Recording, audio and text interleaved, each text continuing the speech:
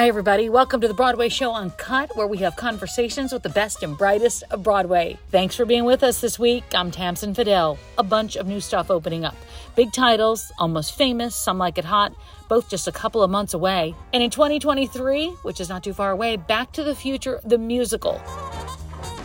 So this week I'm talking with none other than Rob McClure. I love him. This time he's taking on the role of Seymour in Little Shop of Horrors. And that's not all. If you read the book, The Kite Runner, you're going to love this. The book sold 7 million copies in the U.S. Pawan Torek had a chance to catch up with two of the stars of The Kite Runner, Amir Arizan and Azita Ghanizada.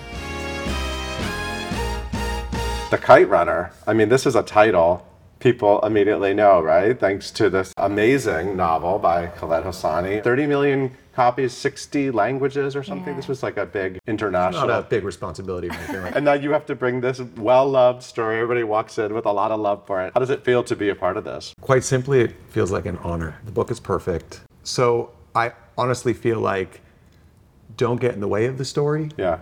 Serve it up.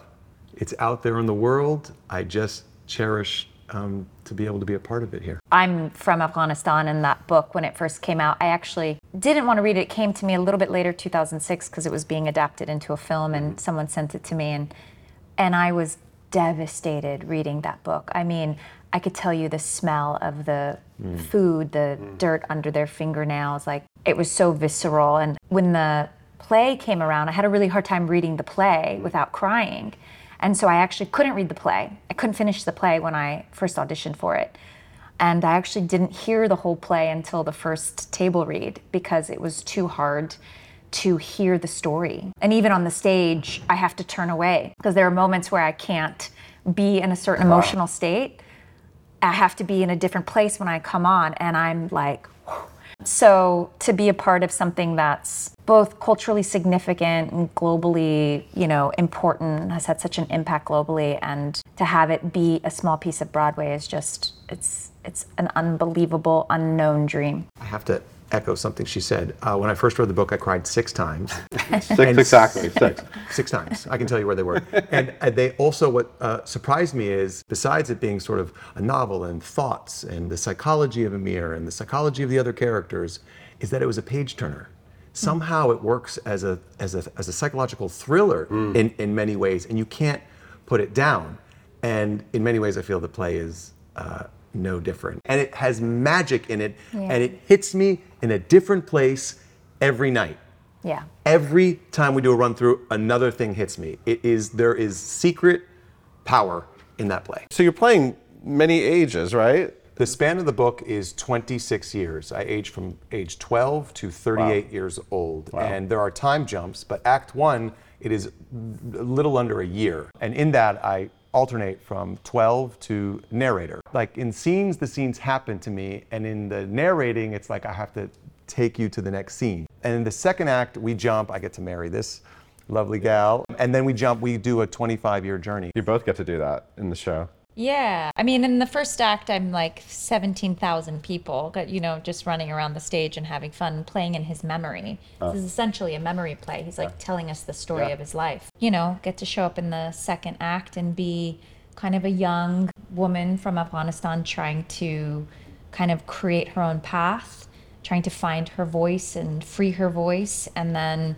finding her way through the play to kind of be a strong pillar in the story. One of the things that's amazing about the book is that every character has a secret. Every single character, either something happens that they keep a secret, and it's a big bonding point for me to her, and I look to her for courage. And it's really about how the story unfolds. I mean, that's what's so exciting. Amir is a very haunted man. So haunted. And it's really about sort of uncoiling that ball of all that. And it's so powerful, his journey, right? Because you just see him as like a kid. Like we start with him as a man, and then he becomes a kid, and then you see him kind of, it's the hero's journey. He fumbles, he falls, he fails. And is he going to crawl his way back up out of that and become the man he's meant to be? The most unheroic hero you will. So much so that I was almost not sure if I even wanted to do it. And the key for me that I discovered, because as an actor you want to make active choices, and he is so inactive and indecisive, and shame, which was like, okay, so how am I going to do that? But what I discovered is that actually in the narration is the bravery, that he is airing his dirty laundry, that he is sharing his pain, looking for help to get redemption. So through all those memories of just a lot of cowardice and shame and guilt, he's working it out, almost like the audience is almost like his sort of therapist, or Giles calls it his confessor. So, Azita, you left Afghanistan as a young girl. As a baby, yeah. As a baby. Yeah. When the Soviets invaded, much like the book, we were very lucky to receive asylum status and fled to Vienna, Virginia, which is a beautiful small town. And we then kind of brought the remaining members of our family out of refugee camps, various refugee camps, and into Virginia to resettle with us. And that was their journey is unbelievable. And for them to be able to tell their story, we tell a little bit of it in the play. Much of my childhood was going to the airport to pick up family members with just a plastic bag. And I just remember the grief as a young person. I just remember the photos of children with missing limbs and my parents saying, "This is what you escaped. This is what you're free of, and so never take your freedom for granted." That's kind of haunted me and stayed with me my entire life. But I've tried my best to continue to carry that journey that they went through and help people that didn't have the same opportunities that I was given. How are we achieving authenticity in the play for Broadway? I know that's very important. It's definitely a big moment for representation. We have, we're very fortunate to have 3 Afghans in the room.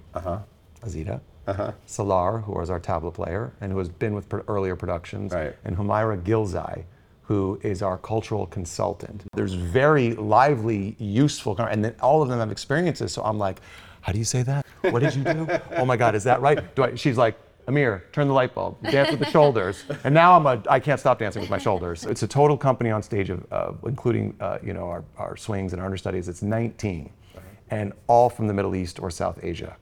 And everybody cares. And it's very, we're all together on wanting to get it right. I had a number of Afghans come to the shows the last couple nights, and they sobbed. And meeting them at the stage door, they're like, I don't know if it was the trauma of this year or what it was, but I have never cried so hard and felt so much joy because of the authenticity that was layered into the things we say, the way that we're celebrating Afghanistan and its culture, which I don't think is often celebrated. We often tell the negative narrative. We often share the negative images of any minority culture. That's what we kind of want to play in and dance in.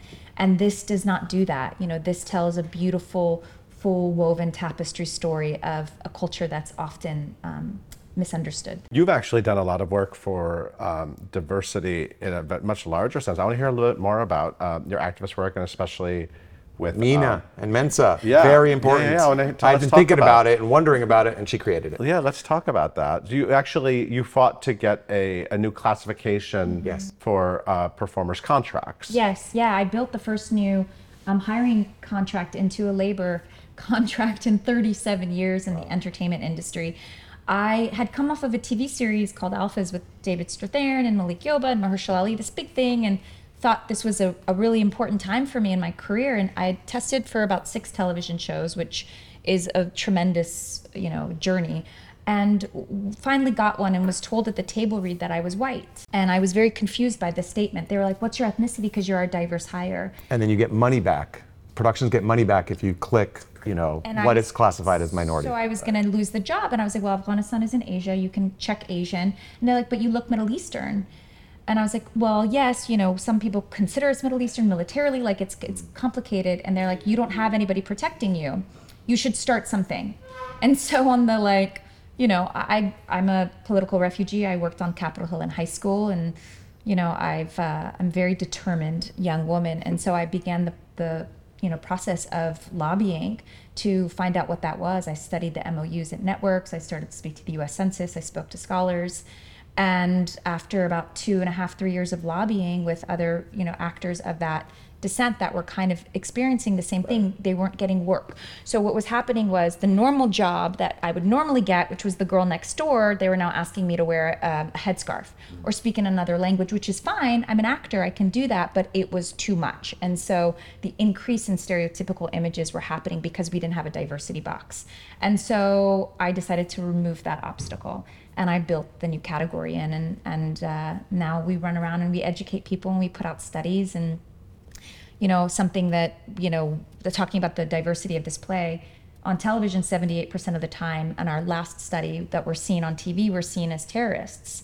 And so you think that and we're about to put out another study that directly impacts how people feel about refugees. Sure. So when you have something like the fall of Afghanistan, you see this immediate fear because of the way that we're portrayed on television and have been since 9/11. And then when you see Ukraine fall, which is what Afghanistan went through 40 years ago, you don't have that same thing, right? They don't have the same legal loopholes that Afghans do. The Ukrainians have a much easier path to citizenship and to green card holders than the Afghans, that many of whom fought for the rights of the United States alongside of them have faced in the last several years. So kind of just working to be a voice. And I think being a part of this play has been such a gift because it allows me to merge my passions. We are partnering with Welcome US, which is President Obama and President Bush and Hillary Clinton and Bill Clinton and a number of people created a program called Welcome.us that I sit on the National Council for, and it helps people learn how to welcome refugees in their communities all across the United States, how they can become a welcomer to Afghan refugees and to now Ukrainian refugees. And so in the inserts of our playbill, you can scan a QR code and everyone in the audience can learn how to welcome someone like the cast that they see up on that stage. And we're also partnered with another org that I'm an ambassador to called Women for Women, which right now is helping women get back to work in Afghanistan. And we have worked for many, many decades helping women survivors of war get back to work, and also educating the men in their communities about how important it is. And so, our audiences get to learn about Women for Women and how to get women in Afghanistan back to work and how to support them. And so that's our producers, that's this company, that's this cast, that's the authenticity that they care about. They didn't just want to, we have the show, which is authentic, and the cast, but then we're also giving the audience the opportunity to care. And that, to me, is the beautiful merging of like artistry and advocacy. And God bless Broadway if this is this experience. I'm here for it. I read recently 90% of Afghan refugees are not, unfortunately, being let into the US. And when I was prepping and I was talking to Humaira, I said, do you know any people that are recent immigrants that speak English with an accent? Preferably a man, because I've been learning from a woman and I want to hear any different cadences. Humaira introduced me to a guy who had come over, and the reason he was able to come over was he worked as a translator for the U.S. Army, back in about 15 years ago, and so he was able to get a special visa to come over.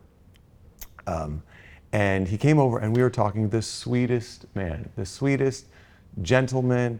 Talking, and we were like, would you read this line? And we're talking about his experience. And I was like, oh, so is your family here? He goes, no, they're still in Afghanistan.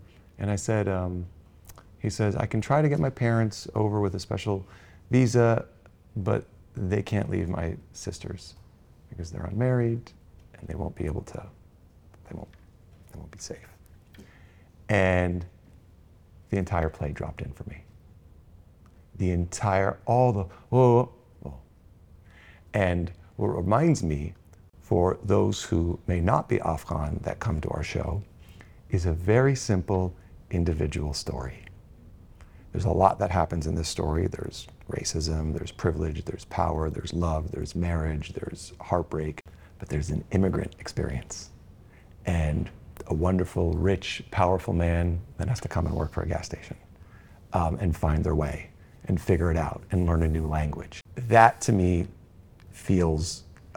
can feel universal, and hits me in a very deep way. Well, it's incredible to see people doing something that means so much on so many levels, and it just adds so much. It makes it so much special for the audience and not just for your company. So I'm thrilled to see the Kite Runner. And welcome to Broadway, you two. Thank you. Getting married every night on Broadway. I know, my parents are like, finally. I kind of don't want them to come because they're gonna be like, see?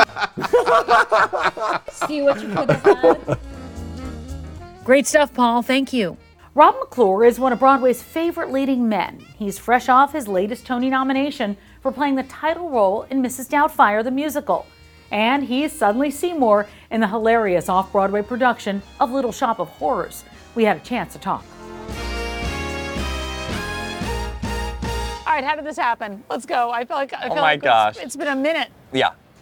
So Mrs. Doubtfire finished up, and I was ready to plan a summer vacations with my wife and my daughter. Relax. Stop changing my clothes every 2 seconds. Right. And then I got a call. I got a call that Skylar Astin is finishing up here, and would I like to come in and play Seymour?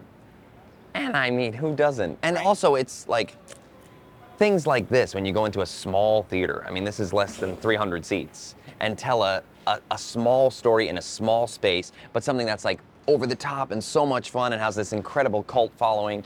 It's soul food. Oh, that's such a good way to say it, right? Yeah, It really does have a cult following. There's a lot of things recently, a lot of shows. Mrs. Doubtfire, I think. They have, at least the 80s people, For sure. I remember. For sure, yeah. But it does have a cult following. So what do you feel when people come out of here? I saw the show last week. To see something, that feels almost the scale. That's what Howard Ashman built this show to be seen in places like this. I mean, this is where this show is meant to be. This is where this show thrives.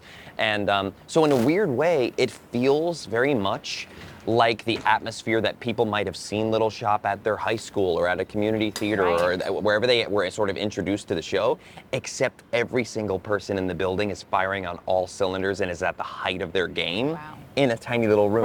So the energy is out of control. The puppeteers are extraordinary. It's such a difference when you've got a real puppeteer in there. Now, have you ever done anything with puppeteers before? Or I have. I did Avenue Q for 3 years. Okay. I've been obsessed with puppets my whole life. As I said, I've been obsessed with puppets my whole life. Hashtag nerd cred. No, I have. I love the glasses. I know. I just had my fitting, my Seymour Krelborn really glasses. Good. How do they feel? As I put them on, my shoulders should have gone down instead of up. I mean, costumes obviously always help. Yeah. But yeah, I've been obsessed with puppets my whole life, and the history of puppetry with this show and the film. Right. I mean, and this is so fun. Wait, fun trivia. Give it to me. In the movie, that plant had so many different little like servos in its mouth to make all those mouth shapes that they couldn't do it in real time. So anytime the plant was talking, it was at quarter speed. They would do playback at quarter speed, and he would lip sync at quarter speed, and then they'd speed it up, which means that any of those 2 shots of Rick Moranis in the plant going like, if you want a rationale, Seymour is doing that. Rick Moranis is acting in quarter speed. So he's actually going, if you want, so that they could puppeteer the plant and have it articulate as much as they wanted, and then they sped it up in post. Did you just learn that? No. Oh, you've known about that? Yes, it is. There is a real nerd playing Seymour, friend. That is a nerd moment. Gig-oo. Wow. So you're going to excel. I can feel it. Typecasting. Yeah. That's kind of cool. I have to rewatch I love that now. stuff. I mean, I really, and these puppeteers, it's wild to have a scene partner in a plant. Yeah. And legitimately. Yeah, how does that work? You know what I mean? Because the plant is, it's being puppeteered so beautifully that it's giving me just as much as a scene partner would. So I'm able, so I'm able to react in real time to things that the plant is communicating to me because it's being puppeteered so beautifully. This is a time that we need that more than anything else. I mean, comedies are always fun, and being able to have entertainment is always fun, but this is and what if we you need. had told me 3 weeks ago, when I was doing my 31st quick change into an elderly Scottish woman, that my next job would be a more absurd story, I would not have believed you. But now, and wow, to just be able to put the glasses on versus what you do. Yeah, come on. How many outfit changes? I can't remember. I had 31 quick changes in Doubtfire, yeah. The fastest of which was 18 seconds to do head-to-toe Doubtfire to Daniel. Do you see the difficulty of being a woman, too? Yes. Do you see what we have to come do? on. Yes. We don't do it 31 times, but of course. It's a lot. Oh, yeah. There's a lot But you get to going wear your on. own face. Mrs. Doubtfire had to wear. That's true. That's true. Okay. That's another thing with this show. I'll give you I that. use my own face. I use my own teeth. It's very lovely. It's really nice. I love it. What else do you have going on? You were going to go on vacation, I have a 3-year-old daughter, which means that's if I'm outside of this building, that's what I have going on. I love She has it. very strong opinions at the moment. Mm-hmm. What are they? that we need to be playing make-believe at all times. So like, Did you I tell get. her that's what you do for a living? No, she has no idea. She has no idea about any of this. And but you get woken up with like, Dada, wake up. I'm Cinderella, you're the stepsisters. I'm gonna go in my room and lock myself in, and you have to be Jack and Gus and slide a key under the door, okay? Bye. And I'm just gaining consciousness. That's my life. You have a show outside of the show. So I basically pretend to be other people my entire life at the moment. I love it. Well, it's working for you, sir. It seems to be paying the bills, yeah. Thank you so much. you It's kidding? always good to Thanks see for you. stopping I by. love it. I was so happy you said yes. So Thanks. it's great to see you. Of course. It really of is. course. That's going to do it for now, but if you like what you hear, you're going to like what you see too. Be sure and check out The Broadway Show with Tamsin Fidel on TV each and every week. Check your local listings, and you can find all the episodes on Broadway.com. Until next time, I'm Tamsin Fidel, and this is The Broadway Show Uncut.